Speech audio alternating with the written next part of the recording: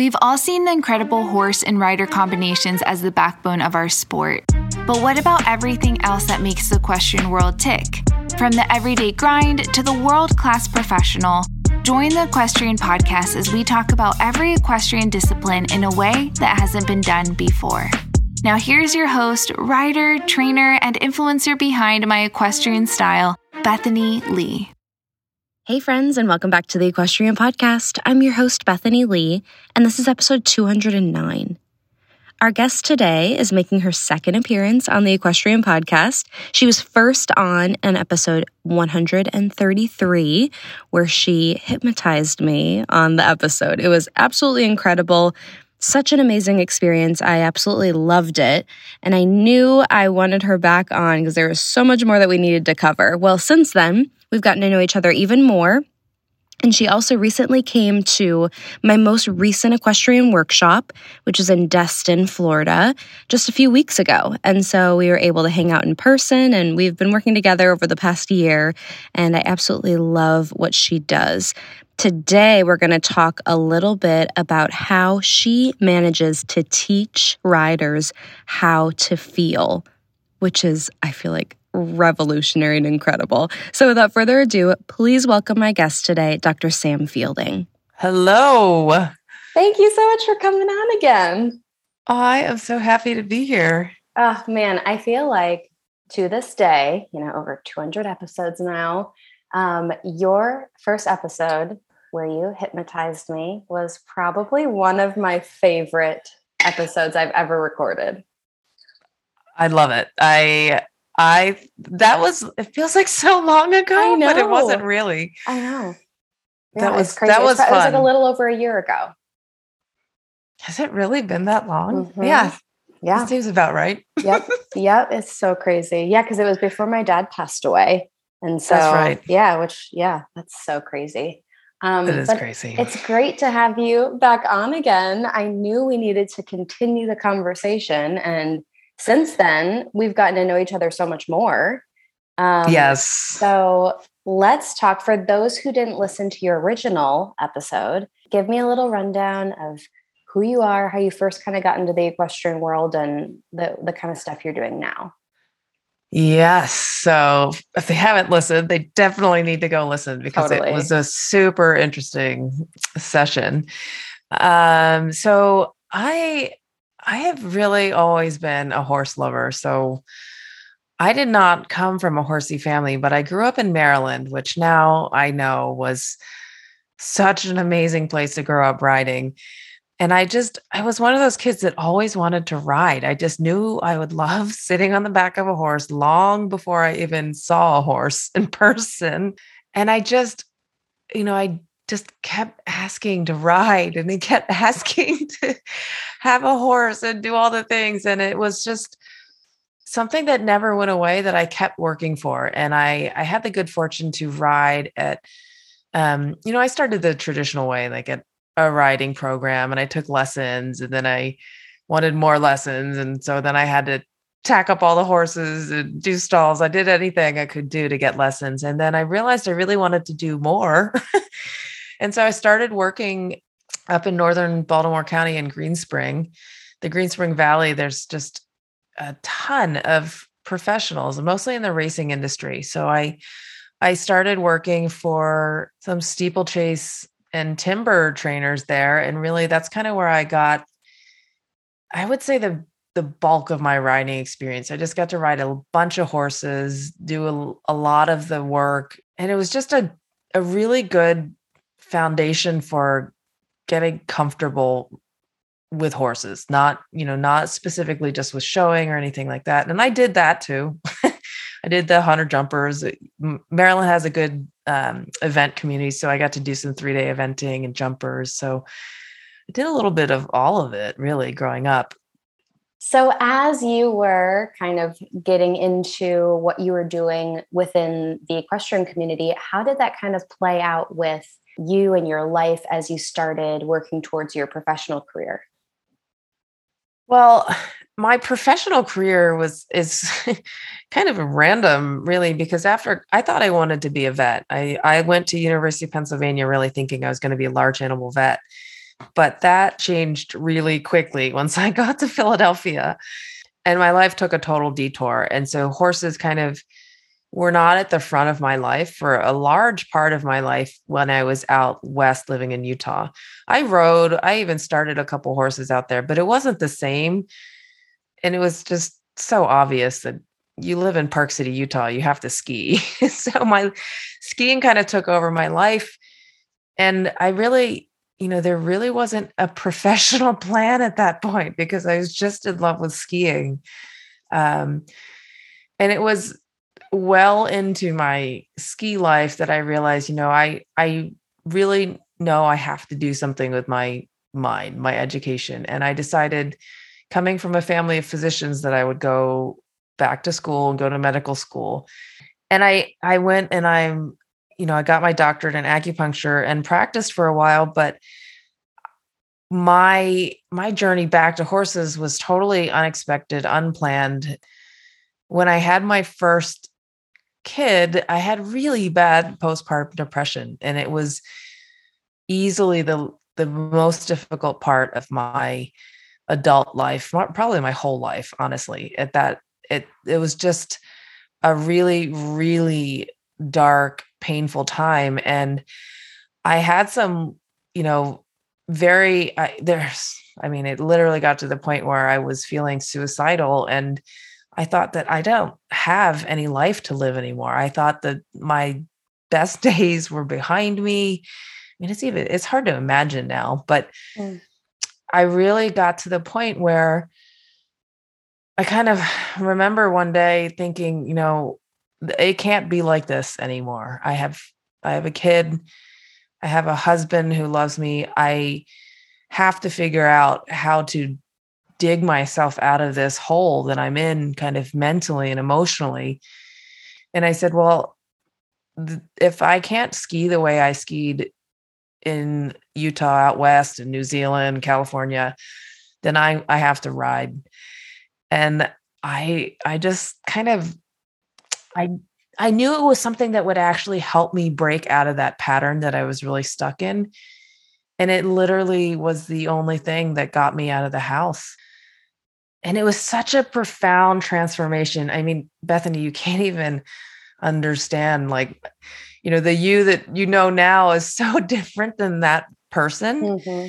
But it was just like, there was a part of me that was just dying to come back out. And the horses really, I can distinctly remember getting there, struggling, driving, just tears, trying to drive to the barn to ride in the evening after my baby was asleep, like rushing out there to go and try and ride and come back before I had to feed her all night. And I'd get there and it was like, I just, everything about it. I would get into the stall to groom the horse, just the smell of the horses, just being able to feel them, be near them.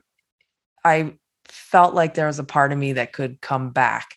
And it wasn't even a really conscious decision at that point, like, oh, horses have to be part of my work. It really took me much longer to come to the realization that my healing work that I do as an acupuncturist has to be integrated with that part of my life. And it kind of morphed from, I've always had the idea that I wanted to help my patients heal on a really deep level. I don't want to be a Band-Aid. I don't want to just help them feel a little bit better and then come back to me in a week. I really wanted to help them heal. And I realized that so much of what was happening was a function of what they were thinking, what did they believe, and the way they were living their lives. And so I wanted to be able to help them kind of change their thinking, change their beliefs and their patterns, which led me to the hypnosis work. And then as life will do, I was led a totally different way. And I realized, the horse part had kind of started to take off and I was really loving it. And I knew that there was like my own personal aspiration to produce a horse to the highest level that I could was actually starting to be like, oh, wait, maybe this thing is still a possibility. Mm-hmm. And I thought, well, I'd like to create a practice where I can support my riding. And I remember reaching out to a mentor at that point, and he literally was like, no, that's not how it's going to happen. And I was a Really? little bit like, what do you mean? No, like, just explain to me how I can get this practice going to the point where, then I can go do my work thing, and then I'll have my time to ride and support myself. And he was so clear at that point. I love him. He's amazing. That it was going to be one thing. And it's been this really cool organic process of creating this very unique thing. I mean, we've talked about this, and people ask her, like, are you a sports psychologist? Like, what do you do? And it's not that at all. Even when I try and talk to people who are like, well, we've had a sports psychologist that we spoke to recently. And I'm like, I promise this is not like that. This is completely different. It's so much more about how the horse can be this amazing learning area for people to do this really important work for themselves, to heal, to grow, to be the best version of themselves. And the happy byproduct is you learn how to ride really well. Yeah. How did you feel like you went? Like, what were some of the practical steps that helped you get from that, the postpartum depression state to where you are today? Obviously, there's lots of steps in between that, but what were some things that you did to get your mental health and your mindset to the place that it is now? Well, in the beginning, it really, and this is kind of foundational and how I built the work I do with my clients now. It does start in the body for me. At that point, I remember distinctly thinking, like, this is what your doctorate is in. Like, it actually shaped my doctorate because it was so effective for me. But I realized that I had tools to help my body to kind of quiet down some of the noise, just the kind of frantic energy that I was living in with acupuncture. So I literally treated myself with acupuncture for 5 days straight. And it was like, you're going to needle yourself. You're going to lay still for 25 minutes. Like, that's the minimum I had to stay still. And I remember fighting it in the beginning. And at the last little bit, maybe 5 minutes to go, I remember thinking, oh my God, it's actually calmed down. I can feel myself relaxing finally. And I said, okay, whatever it takes, you have to do this for the next 5 days. So the physical piece was huge. The riding was really critical because it was something that showed me literally that I could change that pattern. I could go and be somewhere and change my state. But then to actually sustain it, it took a lot of actually looking at what was working for me, what wasn't working for me. But there was a lot of struggle that I went through trying to recognize that some of these things were actually necessary. Like, I was really looking at it from a very different lens, where the challenges and the struggles I felt like were dysfunction, like a sign of weakness or me failing. And I was resisting it and getting more and more frustrated every time it would come back because I had the expectation that it should be gone. And when I started to look at what was happening and realizing that I had to have a much greater sense of awareness about what I was feeling in my body. And I started to really study the mind. I really started to study what goes on with patterns. What is it that we're experiencing?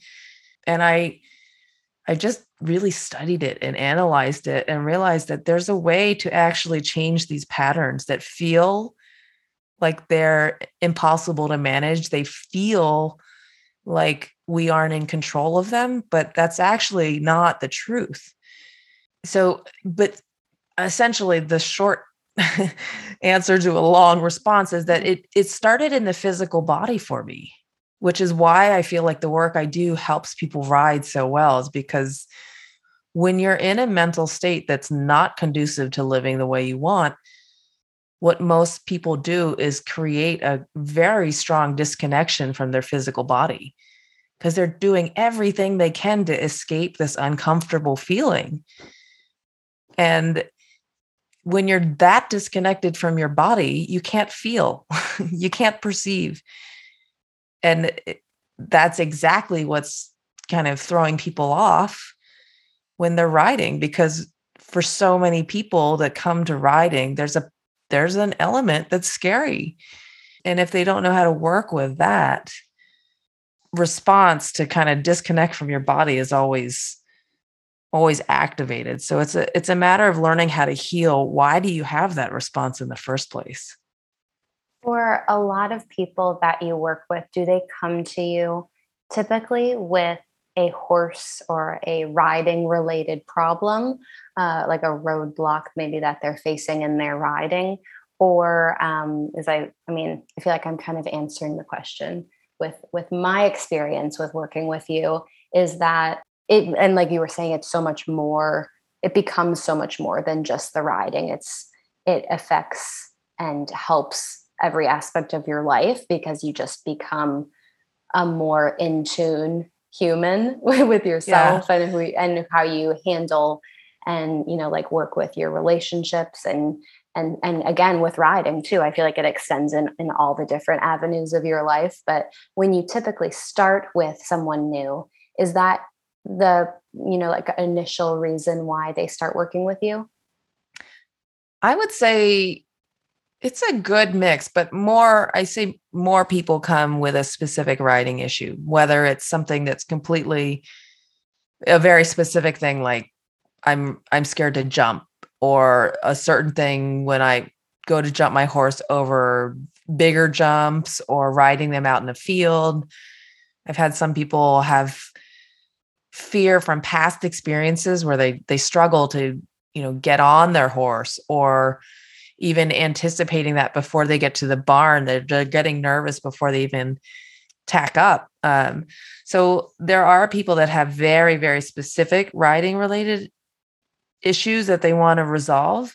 But there's also a good number of people that come with a little bit of an awareness that something is going on that's affecting their riding that they just can't put their finger on.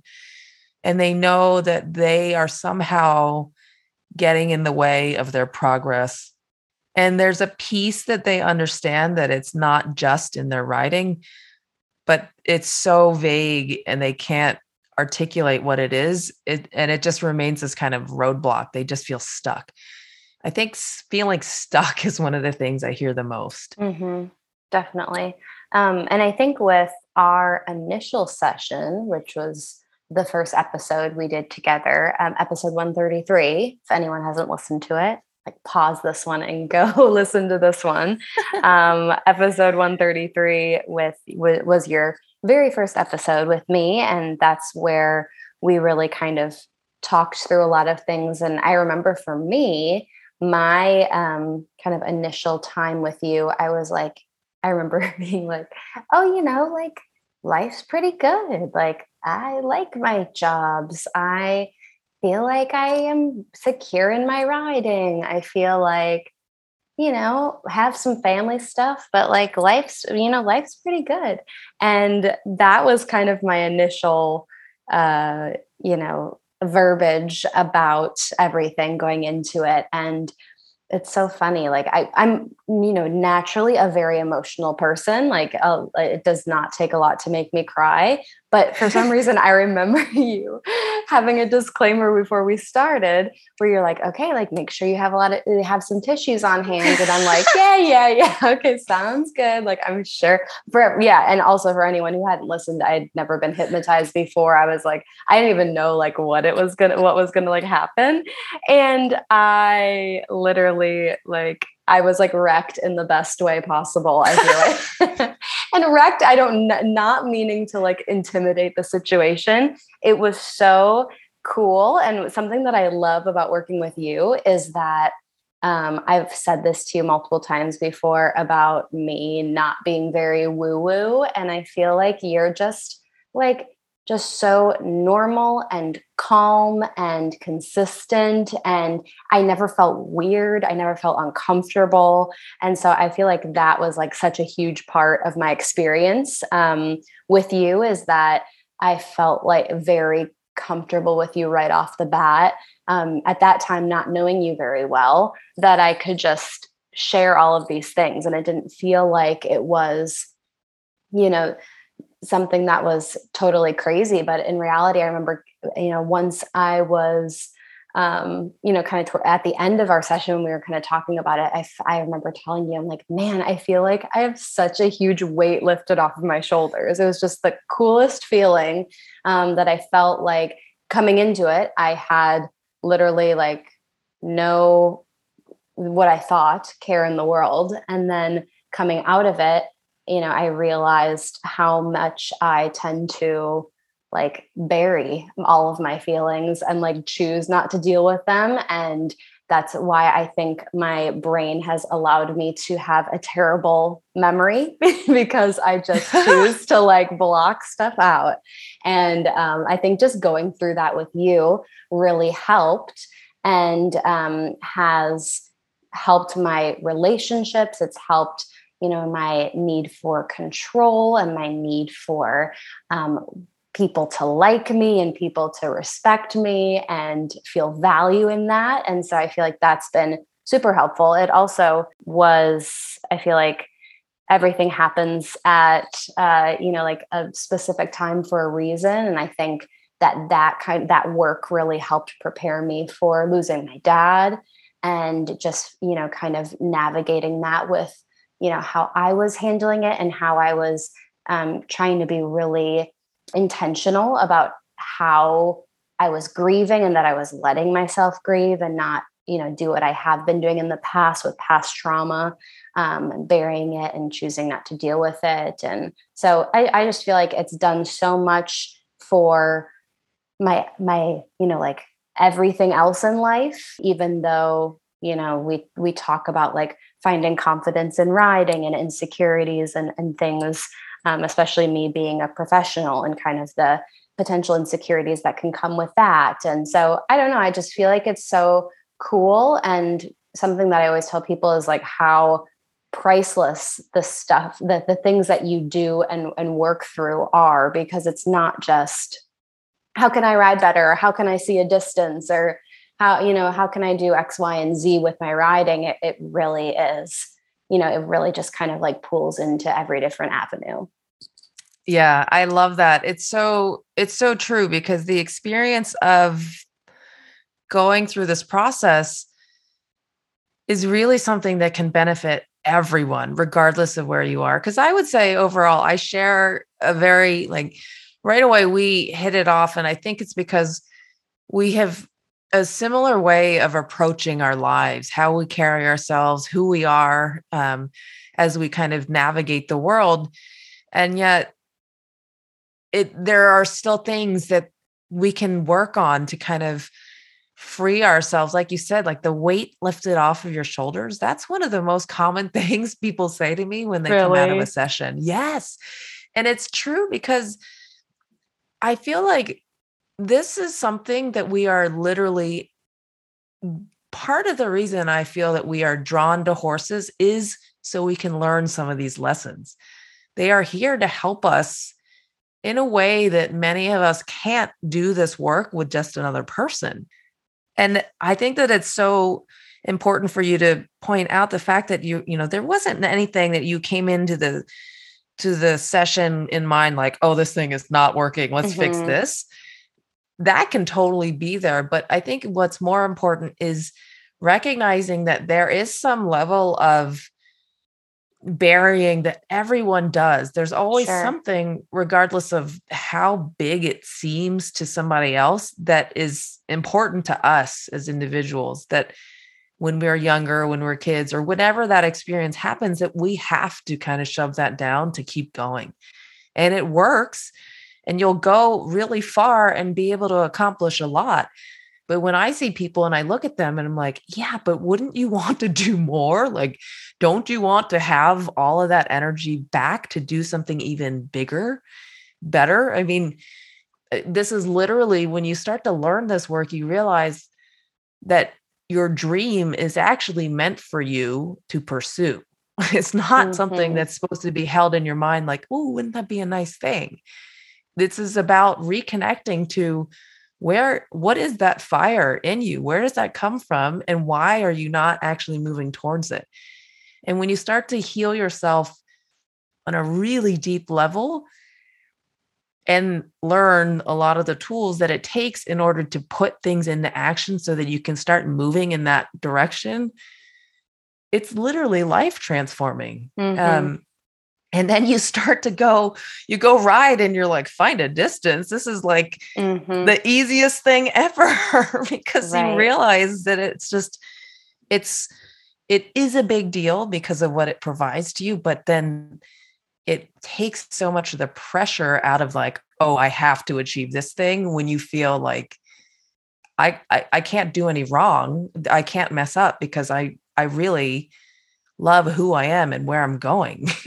Right. Definitely. And I think that with your work, I think what makes it so unique is it's not necessarily, like you were saying, you and I, can think through some things like similarly.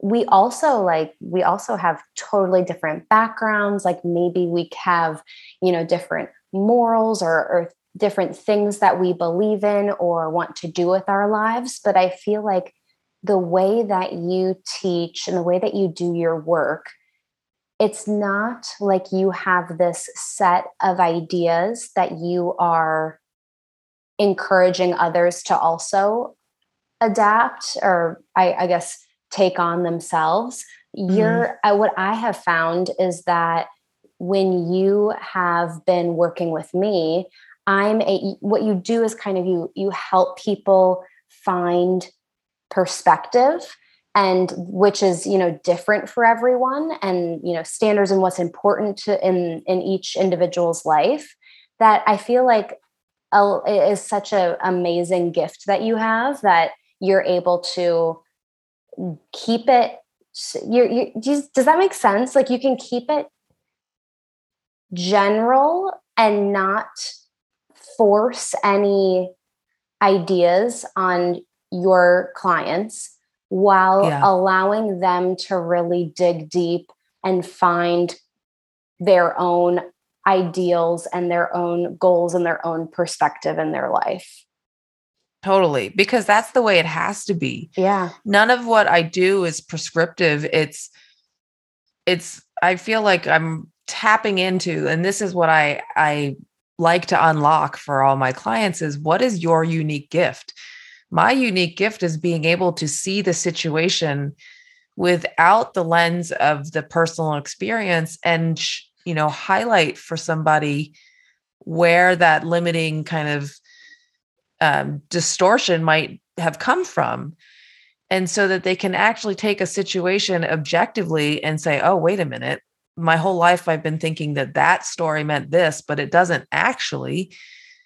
It's all possible because when somebody has the ability to experience things for themselves without these filters and lenses that we kind of create from, painful experiences that are happening, we distort the picture so that we can survive. But if you give someone the ability to take that filter out and allow them to go through life and experience things, and they start to actually feel and understand the truth of the situation, then I don't have to convince them of anything because that's the way it is. That's the truth.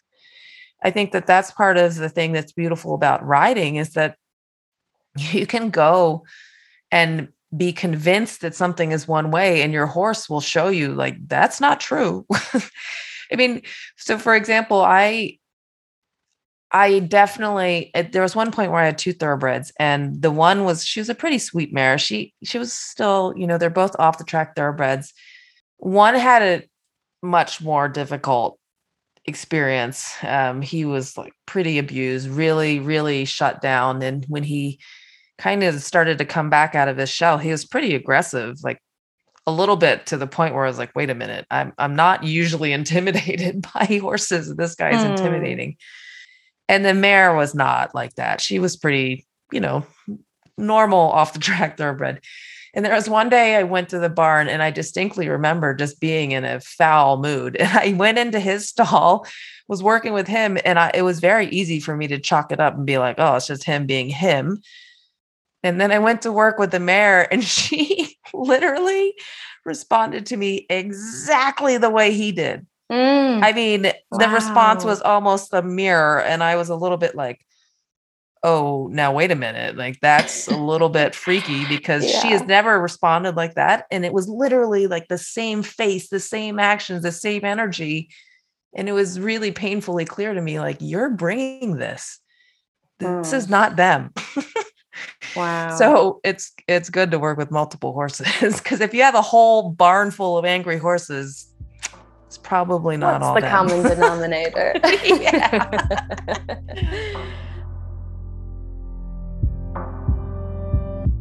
Taking a little break because I am so excited to talk about our sponsor today, Jiv Athletics. Have you heard of them? They provide women the comfort and confidence they deserve within everyday athletic wear, which all starts with what's underneath. Jiv Athletics is an athletic undergarment company that specializes in performance underwear for women. Not only does Jiv Athletics offer ultra premium quality, their undergarments are breathable, wickable, tagless, roll-free, and camel toe proof. Inspired to end constant underwear tugging during a workout or a ride, Jiv Athletics creates undergarment pieces to fit to make wearing yoga pants or breeches all the more comfortable. Using breathable luxe fabrics, this woman-owned brand understands the importance of eliminating unsightly silhouettes with a patent-pending 3D mold spacer that blurs the lines between tech and fashion. I just recently got my first pair of Jiv Athletics underwear, and it is the most incredible pair of underwear that I have ever owned. I give all my thoughts and some more information about Jiv Athletics over on my lifestyle page, My Equestrian Style. But if you want to check out more information and the products that they have, head over to their website at jivathletics.com.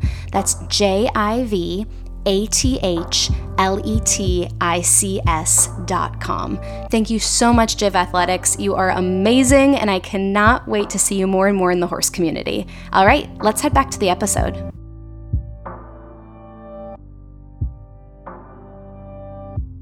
Oh man. Well, as we have gotten to know each other more and we are able to spend some time together in person at the last equestrian workshop a couple weeks back. Yes. I heard you say something that I think you said it in front of the group and everyone kind of had a freak out moment, is when you were like, just kind of casually talking a little bit about what you do. And you were talking about something and you're like, well, talking about how it can affect their whole lives, but like specific riding. And you're like, well, and I'm able to teach feel and blah, blah, blah. And we're like, wait, hold on. What did you say? Like you can teach feel?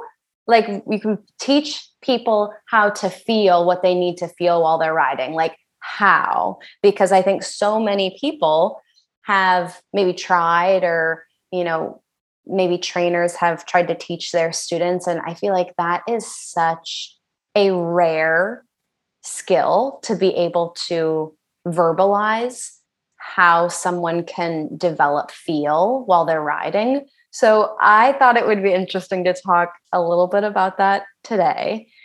To just like walk me through. I want to hear the gist of what you do with the people that you work with where you are teaching feel.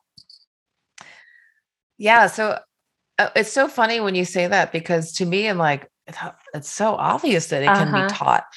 You're just way too genius for your own good that I feel like so many times you need to talk to like normal people like us more often, where we're like, Sam, that's amazing. You need to talk about this more. But yes, go on.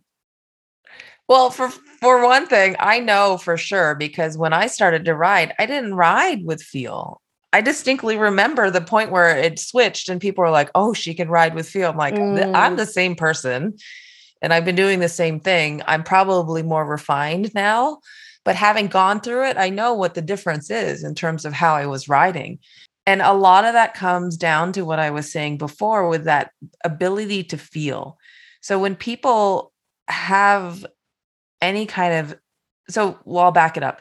So because riding inherently is intimidating for a lot of people, you've got to understand what gets activated in the brain is a very instinctive response. It's automatic. It's our survival. It's the most automatic response that we have that's activated. And so when that fear response is triggered, and it can be a very small turning on of that system, your subconscious mind is now working.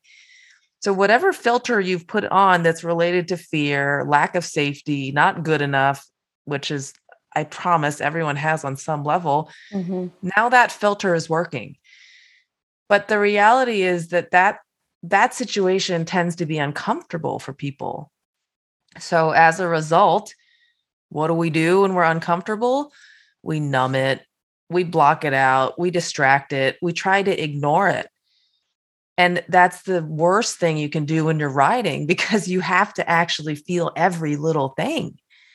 So the first thing, and so this is why I always think about, you can hear this amazing information and get all this great training from people. It's not a lack of information, but can you actually apply it? And if someone can't apply it, it's because they can't feel it. And the way to be able to feel again is to heal that traumatic response in your body. And then when you're actually in a place where you can trust, you can actually get on the horse knowing that you are safe, that you're not in danger, that you don't have to guard yourself, then you can actually really feel everything that's going on. And it's interesting because it's something you realize that you didn't have. You don't know you don't have it when you're there. Once you remove a layer, Oh, go ahead. I was going to say, once you remove a layer of that blocking of your energy, kind of the shutdown response, so you're not getting feedback from your physical body, then you realize like, oh my God, I never actually was feeling what my seat was doing. Yeah. I couldn't discern if I was sitting heavier on one side or the other. But you don't know it until you start changing it. And then you realize like, oh my God, that wasn't there before. That's so true. For someone that you might work with who, I feel like a common, struggle I hear is that riders may be nervous to jump in front of other people, or nervous about just completely either not seeing a distance or chipping in front of people, that kind of whole dynamic. Talk me through a little bit about how you would kind of walk someone through working through that in terms of kind of what you were just talking about with being able to kind of reestablish that riders feel. Well, the first thing is teaching that person to have the awareness of where is your focus, because a lot of people don't actually recognize when their focus is on the wrong thing until it's far too late. Sure. Having the awareness to be able to distinguish the kind of intangible, the invisible parts, the inner workings of our mind as it's happening, is a skill that people need to learn. And it's stuff that I teach my clients in the very early stages, because the awareness of where your energy is going to dictate everything. And largely, like, where you're focused, where you're, this thing that you always used to say in acupuncture school, and it drove me crazy in the beginning, but I see it now. They would always say, where your intention goes is where the energy flows. And it's true, which in layman's speak, it's basically like whatever you're focusing on is where your energy is. And when you start to talk in the language of energy, there's all kinds of cool things that you can learn about how you can actually utilize it. But when somebody is focusing, like, let's say you go into the ring and you're riding and you're focusing on the other, like the outside pieces, you're never going to ride. You are guaranteed to, one, get what you're thinking. Mm-hmm. So you're thinking, I'm going to chip in front of all these people. I'm going to be embarrassed. That's what you're going to get. But it's not as simple as that. Like, you can't, if you tell someone like, oh, well, you can't focus on the thing you don't want, you focus on the thing you do want. You actually have to teach the person how to shift their focus and how to discern, like, is your focus in the right place? Because they can't tell. So knowing how to actually keep your focus on the thing that you want it on is a skill that I teach. And there's some people that are competitive just naturally know where to focus. They know how to hone in on what they want to do. But even there will be times where they'll lose their focus. Sure. And I see it happen all the time where people are riding, they're going around, they're doing a course, they're doing well. And then all of a sudden you're like, where did they go? Like, what's happening now? Yeah, they're not here. Right. You can see that they've literally, like, now they're thinking about something else because they're not riding anymore. But in that moment, they don't really even realize that they've now, like, actually stopped riding. I know you're a hunter, and I say this with the most love ever because I was a hunter rider to start. But hunter riders are like, I think there's so many amateur hunter riders that think that you are supposed to check out.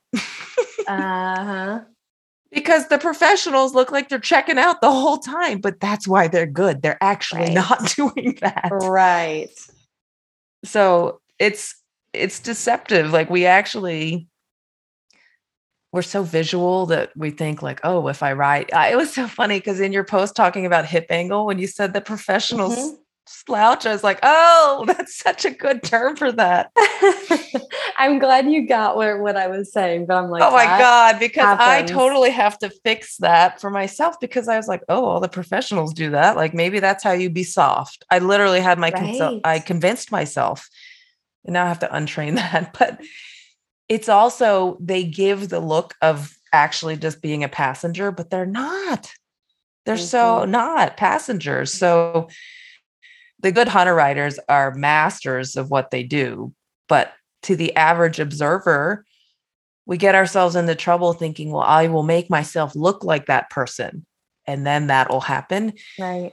But that's kind of the crux of everything I teach. If you're living your world thinking that the outside, what you see, what other people are doing, what other people are thinking, what other people have is what you need, it's always backwards, because the only way to create this fulfilling life, to do the things you want to do them well, is inside out. You have to be focused on the inside of you, and everything that comes on the outside is a reflection of the work that you're doing inside. Yep, definitely. I know when I took a break from riding during college and then started back up again, essentially as a professional. And of course, once you are a professional, you just have to know everything there is to know about everything. Or so I thought. And so after taking a long break, your mind, it's like getting back on a bike, but your body is like, wait, what? Like, the delay was so crazy. And I remember, working for this amazing facility in California and having the need, like, I've always just like tried to go to a ring where no one else was. I'm like, I need to rip the Band-Aid off somehow. Like, I need to like get by myself and jump jumps without being like humiliated. And I just remember going through that process of, I'd pick up the canner, go around the end of the ring. Once I was, like, okay, I'm going to think about my pace and my straightness.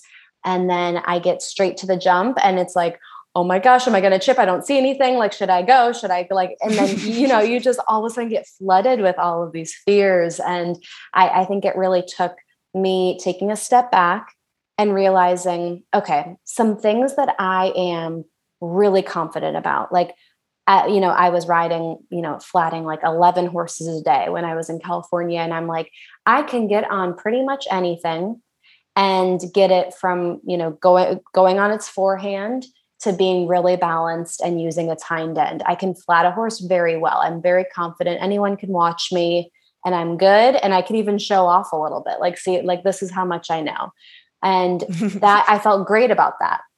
And I'm like, what is so different that when my boss has me go jump some jumps, that I'm all of a sudden like, oh my gosh, Bethany, don't mess up. Come on, you can do this. You can do this. Oh my gosh, I don't see a distance. And where is that disconnect? Why is that so different? And I think a lot of it was like, obviously, like, our sport is a lot of repetition and a lot of, doing the same thing over and over and over again. And you look at all the top professionals and all the top, even just like young riders, a lot of them are, obviously they have natural skill, they have talent, they have great animals that they work with.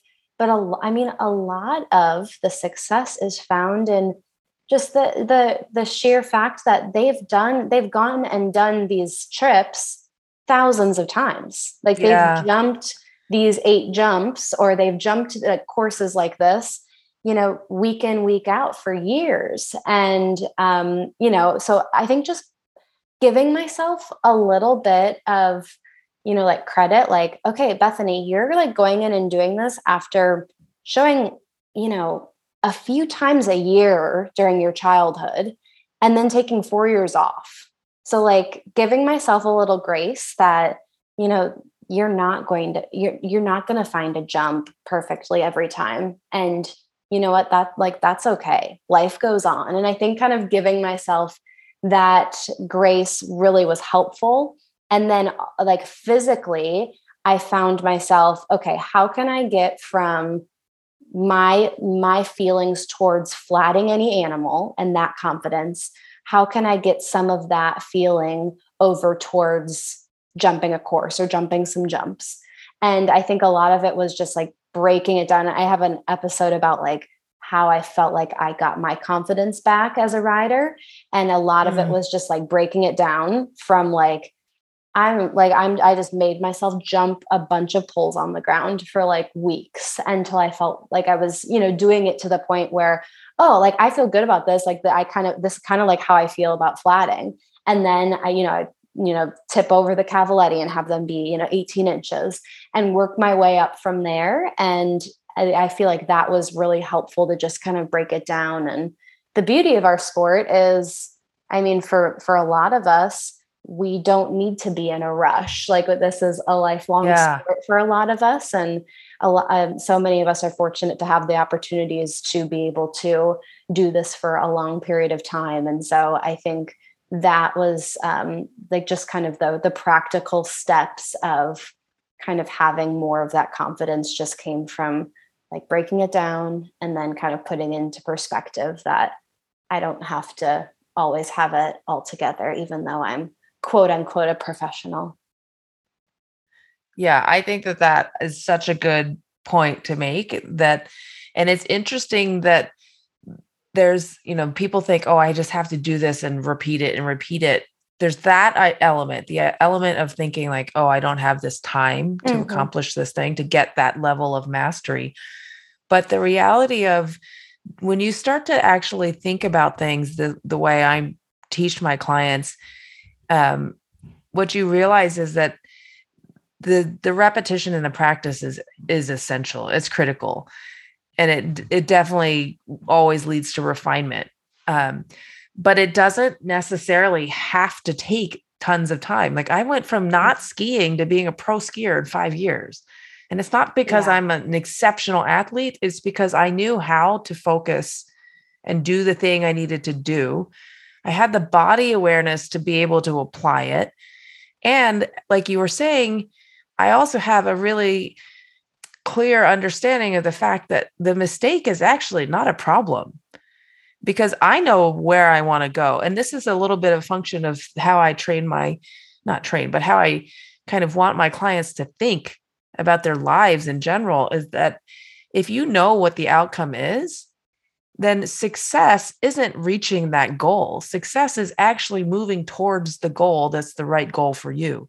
So every time you actually figure out, oh, this piece isn't working, why am I not feeling secure about riding up to a fence, and being able to do what you did, break it down, think about the basics of it. Like, what do I need to do? What level, where am I comfortable? And where do I push that in a logical progression? Doing it that way and executing it well in the moment. It doesn't take weeks of training your horse to do something. It literally can be in one ride. And then you practice, you perfect it, and then you move on. It's like, it doesn't become this drilling, painful thing for your horse. It doesn't become this matter of like, oh my God, I don't have enough time. Because if you're strong enough, if your horse is strong enough, this is like a perfect conversation that people are having right now. People are talking right now about like, oh, are we overriding our horses? Are we overshowing? And I think that some of that mentality comes from the belief that the only way to get good is to do more. But I'm a firm believer, and I feel like my life is proof that it's not just a matter of more, more, more. It's about doing the right thing in the right timing and the right application that makes the difference. How much do you think that, this is kind of like on a similar tone, the like visualization of riding is important to the overall rider as they are working to develop feel? I think it's important, but I think it's also misused. So there's a lot of things that I talk to people about. It's, there's so many people that have the information and they're doing the things, but it's how you're doing the things. So there's sometimes are very tiny micro shifts that they're making in terms of their energy, in terms of the way they're doing something that makes a big difference.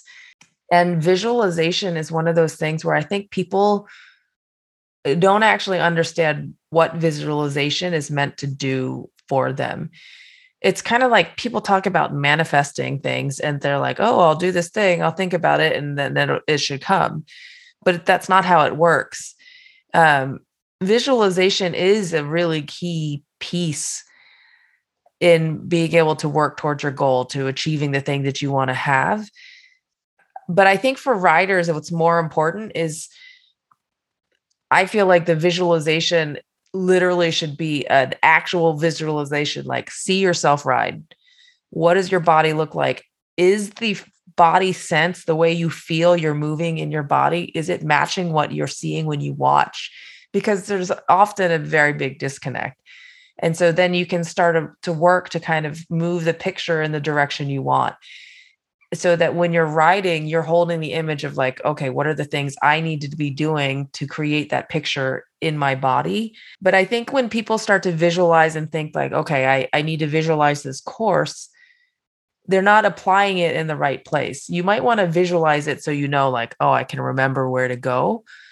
But that's where it stops. Once you go into ride, you have to shift your focus to the right thing, and visualization is now gone. That's off the table. That's not going to help you at that point. So I think people don't appreciate what it's actually meant to do, where you're supposed to apply it. And so they're like, oh, it doesn't work. But the problem wasn't that the visualization isn't valid. It works when you use it correctly. It's that when they go into ride, they don't ride. Really. Yeah, definitely. It's like people think that, well, when I manifest and dream that I want to have, this much money, well, that part is just one piece of it. Now, what are you going to do? What action are you actually going to take to start to bring that into fruition? The visualization part is to ignite the energy, to create the picture, to be like, yes, that's the thing. Now I'm going to go and get on my horse and fix that thing that I know that's kind of wonky when I post or whatever it is. That is such a good point. And it's like, it's silly to even say, because it's like, obviously, but so many of us do that, where it's like, oh, I'm just going to speak it into existence. And it's like, great. but then you just like going and sitting and watching TV like that, like nothing's going to happen unless you actually go do the thing. Well, that, and also realizing that we are actually very adept at doing it. And so going back to the original part of like getting rid of the limiting beliefs, the flip side of manifesting actually is a real thing. So everything that you say you can't do that isn't for you, that you like, I can't ride like a professional, like, oh my God, I'll never ride that well, or I'll never be able to do that level. Well, you're basically just asking that to come into your reality. Oh yeah. It all works. The laws of all of the energetics work for you or against you. But if you understand how you're using it and where you're actually like, oops, that's actually not what I want to be thinking. Let me bring that back. Then you can start to actually become the active director of your life instead of a passive passenger. What if you had to like guess the percentage of people that have limiting beliefs? Would it be like 100%? I would guess yes. Right? I mean, like, I don't want to say with certainty, but I would say a lot, like almost everyone that Yes. and don't even realize it. Maybe, I'm sure recently, the more that like when we've worked together, like I feel like I've been able to pick up on or like kind of catch myself when I am like thinking something or saying something. But yeah, man, I feel like a lot of times you don't even realize it. And it's like, it kind of takes someone else sometimes to be like, well, that's not actually true. That's something you've kind of like placed on yourself. Totally. And it's kind of a hard pill to swallow, but once you swallow it and realize like, wait a minute, then if I want to create something, I can. Yes. I think that's freeing. One of the things that was, yeah, exactly. At the workshop when I was, we did the awesome work with Leah and came up with the kind of statement. I realized that one of the things that I love about what I do is I see the potential in everyone, because those limiting beliefs to me, I know that's not the truth. So if somebody can get beyond that, then they can do whatever they want. And the reason I say to your answer that I feel like 100% people have those limiting beliefs is because we're human. We're actually kind of hardwired to work that way. So you have to actively have an awareness of it and recognize that, yeah, you're going to screw up at times. And it's kind of a game. And the game is to catch yourself as quickly as you can, get yourself going in the direction that you want and move on.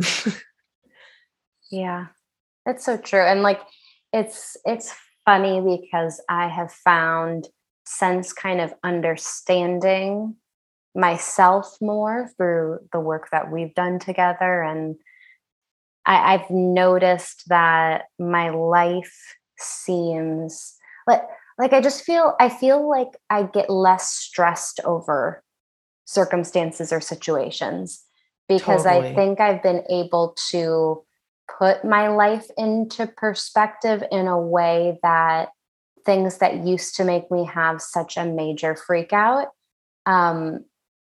just aren't it doesn't like frap me out as much. It doesn't make me feel like the world is ending or my day is ruined. It's just like it, and that's such a nice, so much of a more freeing way to live life, and also so much more of a productive way to live life. Yeah. And that's what I love about doing this work. That's what I mean when I say that you'll get to a point where you're like, why was I freaking out about not seeing a distance? Like, I'll just try it again. Yeah. But it's because when you start to do this work, like I said, the horses are here, I truly believe, to help us with this. Because like I've said this to you before, no horse really needs any human on their back. Mm-hmm. They are doing this for us. They don't really want us to ride them. They don't need to actually let us do these things, but they allow us to participate. And I think that they honestly it would be really funny to hear a conversation with a bunch of horses talking about us, because they're probably like, oh, my human needs this right now. Like, you've seen cartoons like that, but I think it's really kind of spot on, because this work is asking us to grow as individuals. You grow as an individual, your perspective broadens. That is so huge, being able to put those problems in perspective. It's like the things that were huge problems when you become, I can't remember his name, Harv Eckler, I think is maybe his name. I'll have to tell you. But he has a perfect way of framing this. It's like, if you have this problem and it's, let's say, like a level 5 problem and you're a level 2 person, that's a big problem. But if you do things to grow so that you become a level 10 person, the level 5 problem is actually not even a problem. Mm-hmm. Exactly. I just like always remember, like, I feel like before I would have different, someone said something to me, or I got an email, or my boss said that, just things like that I would let completely affect my entire day and my mood and how I was treating my husband and my friends and my family. And it would just let that totally affect who I am as a human. And so it's just so crazy how just, sometimes, talking through things like that and finding the root of, why was I so nervous that I was going to chip a jump in front of people? Like, and like what this is all about is just kind of going to that core, and it really makes everything, once you really kind of pinpoint and find the root of that, I feel like it makes everything less scary. Totally. Because a lot of it comes, the programming that comes in is almost always something that we make a decision about, that this is the truth when we're younger. Mm-hmm. And there's so much about us that's perfect and like the best version of us when we're younger, that we need to tap into parts of that. But there's also a huge amount of fear when you're little, like all kinds of stuff, like being scared of the dark, like loud noises, all of those things that when you're little that have that level of intensity to freak you out. If you misattribute something with that level of intensity and you don't go back to address it, it comes up, like you're saying, so that the thing that has even a shade of touching that, your body is like, no. Mm-hmm. If you trip in front of people, that's really, really bad. When the reality of the situation is, no, it's not actually that bad, but your brain can convince you that it is, and it will literally derail your ability to use your body. Yep. Yeah. Oh, that's so true. I love it. Well, Sam, thank you so much for taking the time and kind of continuing our conversation, as all of us equestrians are always working and growing and changing and trying to live this life kind of like how our horses live, with that honesty and sincerity. I love how you were talking about how like horses don't need us, but they allow us to be a part of this partnership, and they let us ride them. And it like always makes me emotional to think about, just I have so much gratitude towards horses and what they let us do, and how both of us have, been able to create our entire lifestyle around this love and passion for horses. And so I'm just so grateful for you and everything we get to do together. And I thank you so much for taking the time. Thank you. I agree 100% with everything you said. It's just, for me, I know we both share such a deep sense of appreciation for having this life, having horses, and recognizing that when you when you're able to help each other, like I think that's one reason that our partnership has been such a nice one and really powerful one, is that we came into it with the understanding that it was like, let me help this other person.